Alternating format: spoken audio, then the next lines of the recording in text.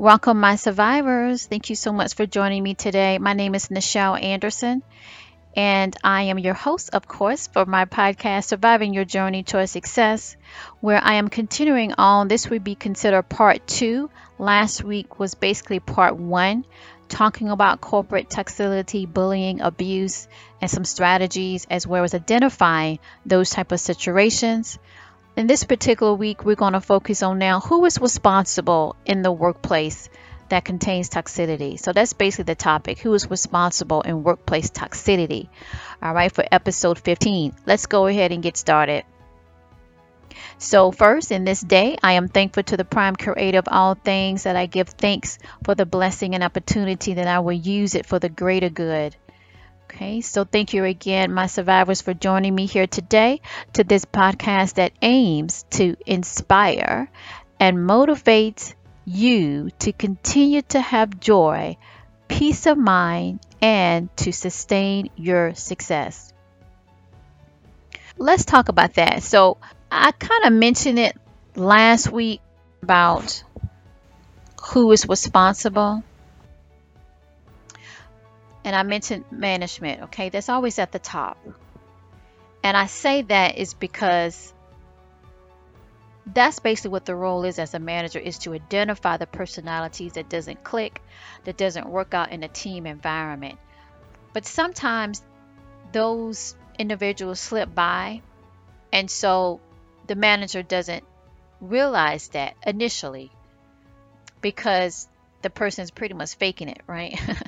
They're not going to show the bad side, that they always cause drama, or they're not a very cooperative person because they want the job. But later on, it does show up. And then you can also tell this from a management perspective as how they treat the employees. Now, I'm not going to go too much into the whole money situation. They're not paying their employees enough, and they're not doing this and that. I'm basically talking about the interpersonal skills, because that's the heart of it.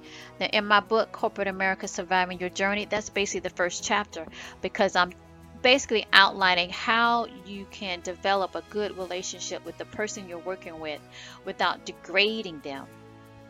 Because that's what, to me, is basically at the heart of it. When we say bullying, that's basically what they do. They want to degrade you so they can feel better about themselves. Because really they have low self-esteem. And I'm only stressing that because that's basically what we're dealing with. And it's not fair that we have to deal with that in a place that we need to pay for our livelihood. But that's what we're dealing with, folks. And so who is responsible at the end of the day is management. Even if they did not realize it initially, once they identify it, they got to get it out. Now, when I work with project teams on my projects, I'm constantly evaluating how each individual is working with each other, okay? And you always can tell over time, because they can't keep the act up forever. I don't care how good they're acting. They can't keep it up forever, because again, it's back to the emotional self, meaning that it all comes back to how the esteem of that person feel about themselves. Now, when they have authority, oh my gosh, it's like octane. It's like, it's off the charts of the disrespect and the devalue of another person. So let's talk about some other examples. Let me move on to that. Examples of what you can identify when you realize that basically is management. So with that, it kind of comes into what I was talking about last week, and that I have saw recommendations from other people giving people seeking help, mental peace, basically, right? But you need to do this and you need to say that. You cannot do that in corporate America. This is politics. I don't care if it's a mom and pop shop. It's still, maybe it's think of it as a local. It's local politics, right? And you hear politicians say, well, local politics ain't nothing but, local politics. I think some of them say local politics is worse than the big time politics, which I probably, disagree on that, but everybody have their preference. At the end of the day, the point still remains is that you just can't come into it thinking I'm just going to say this and say what I think and this is wrong. No, you got to be smart about this. Okay? some of those examples, who was responsible, is look into how the manager apply the policy of how they deal with customers. Now, I mentioned about the salary. I really wasn't going to get into that aspect and all of that. But basically, just look at see what they do give and then what they don't give. What they do make a comment on and what they let things, slide. Basically we're dealing with ethics. Okay? Let me just cut to the chase. If they're an ethical company, you will not have much toxicity. And if the toxicity arises, you will have prestige leadership to nail that in the bud. And I did an episode on what prestige leadership basically entails. I highly recommend you go and listen to that podcast of mine when I talk about that.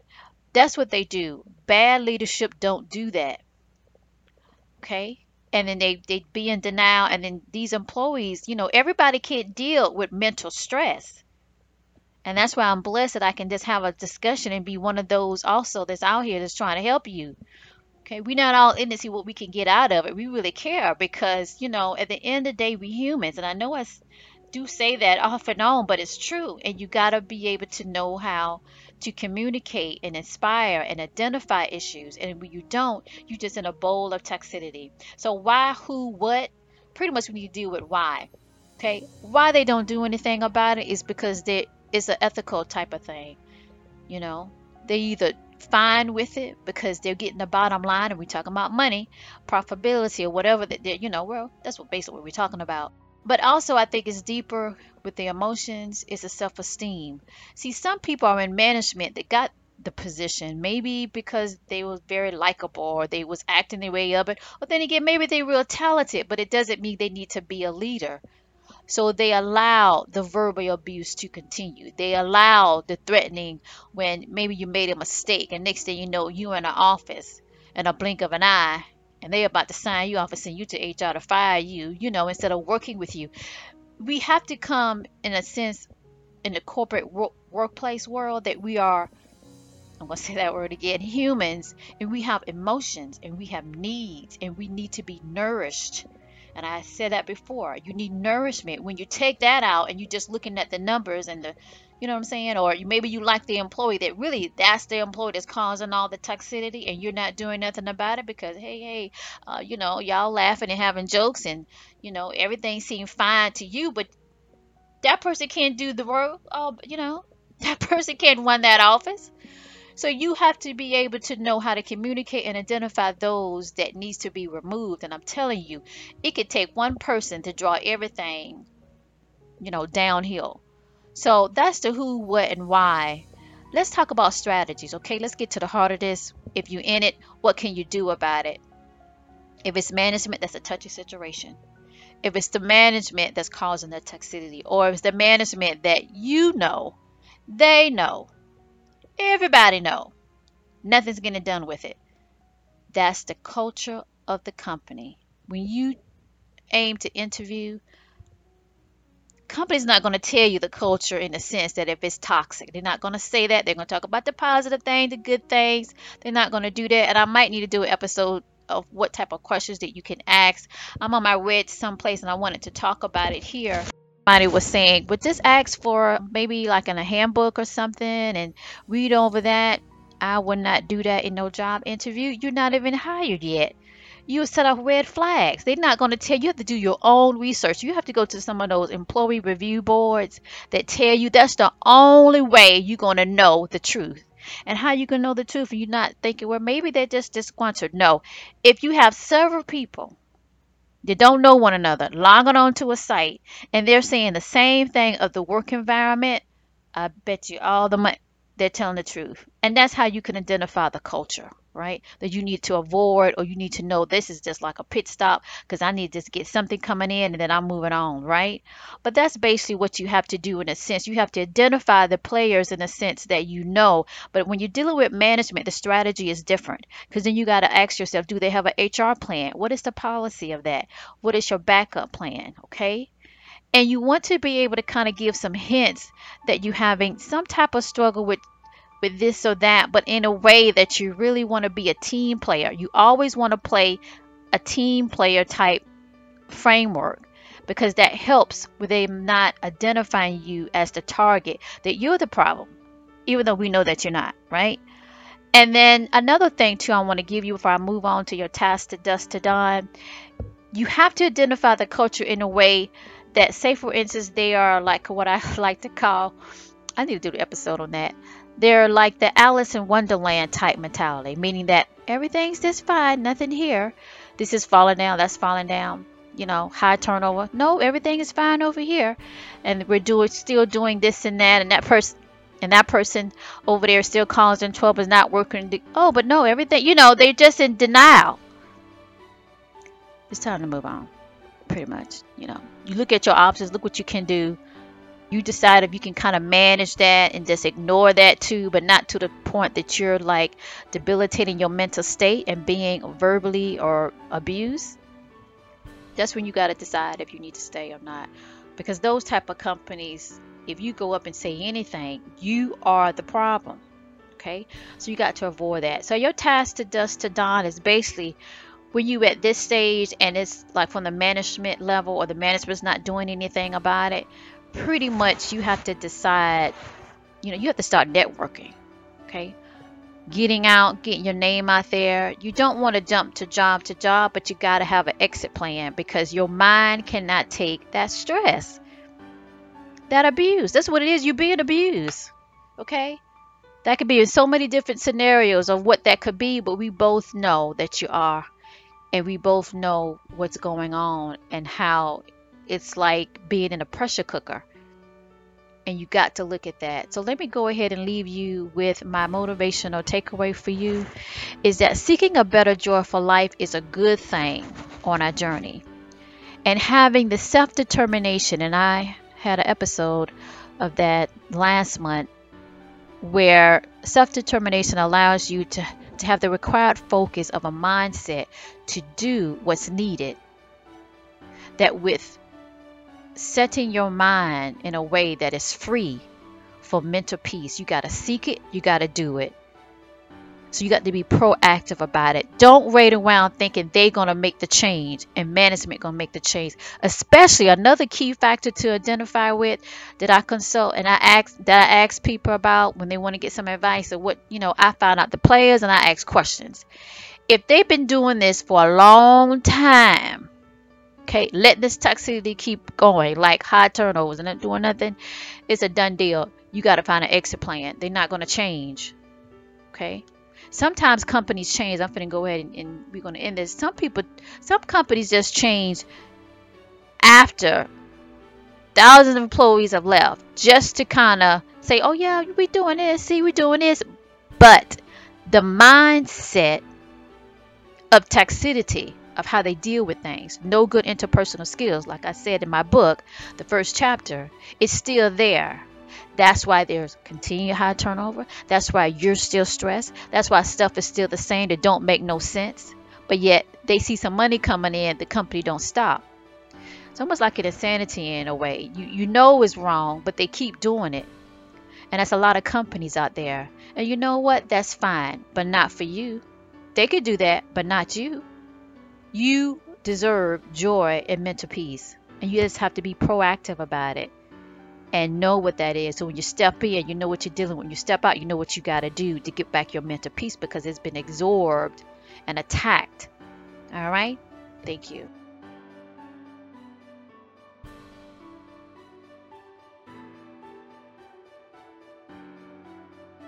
And don't forget to subscribe to my podcast and share as well. My podcast homepage is Nichelle Anderson, the number 7, .podbean.com. So that's N as in Nicholas, ICHEL, Anderson, the number 7, .podbean.com. Also, my show is on iTunes. You can download it straight from the iTunes page. Also, you can go to my homepage on Podbean, connect and download iTunes from there as well. Follow me on social media. My official Twitter account is twitter.com/Nichelle Anderson. Facebook, So that's facebook.com/Nichelle Anderson fan page. And also visit my official website, which is NichelleAnderson.com.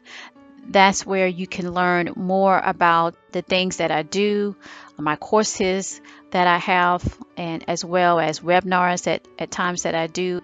And also you can find out any new updates of projects that I aim to create and produce. But mainly you can find out more information about my courses that I have, my classes, and sometimes future webinars that I do for free. This show notes will be provided for you that will list any information to read up on when you are able to do so, and any website links if mentioned in this broadcast. You can as well purchase my Corporate America Surviving Your Journey Choice Success book on Amazon, as well as my other book, Mitzrayim, a memoir. It is also available on Amazon.com, as well as any other book retailer that you prefer.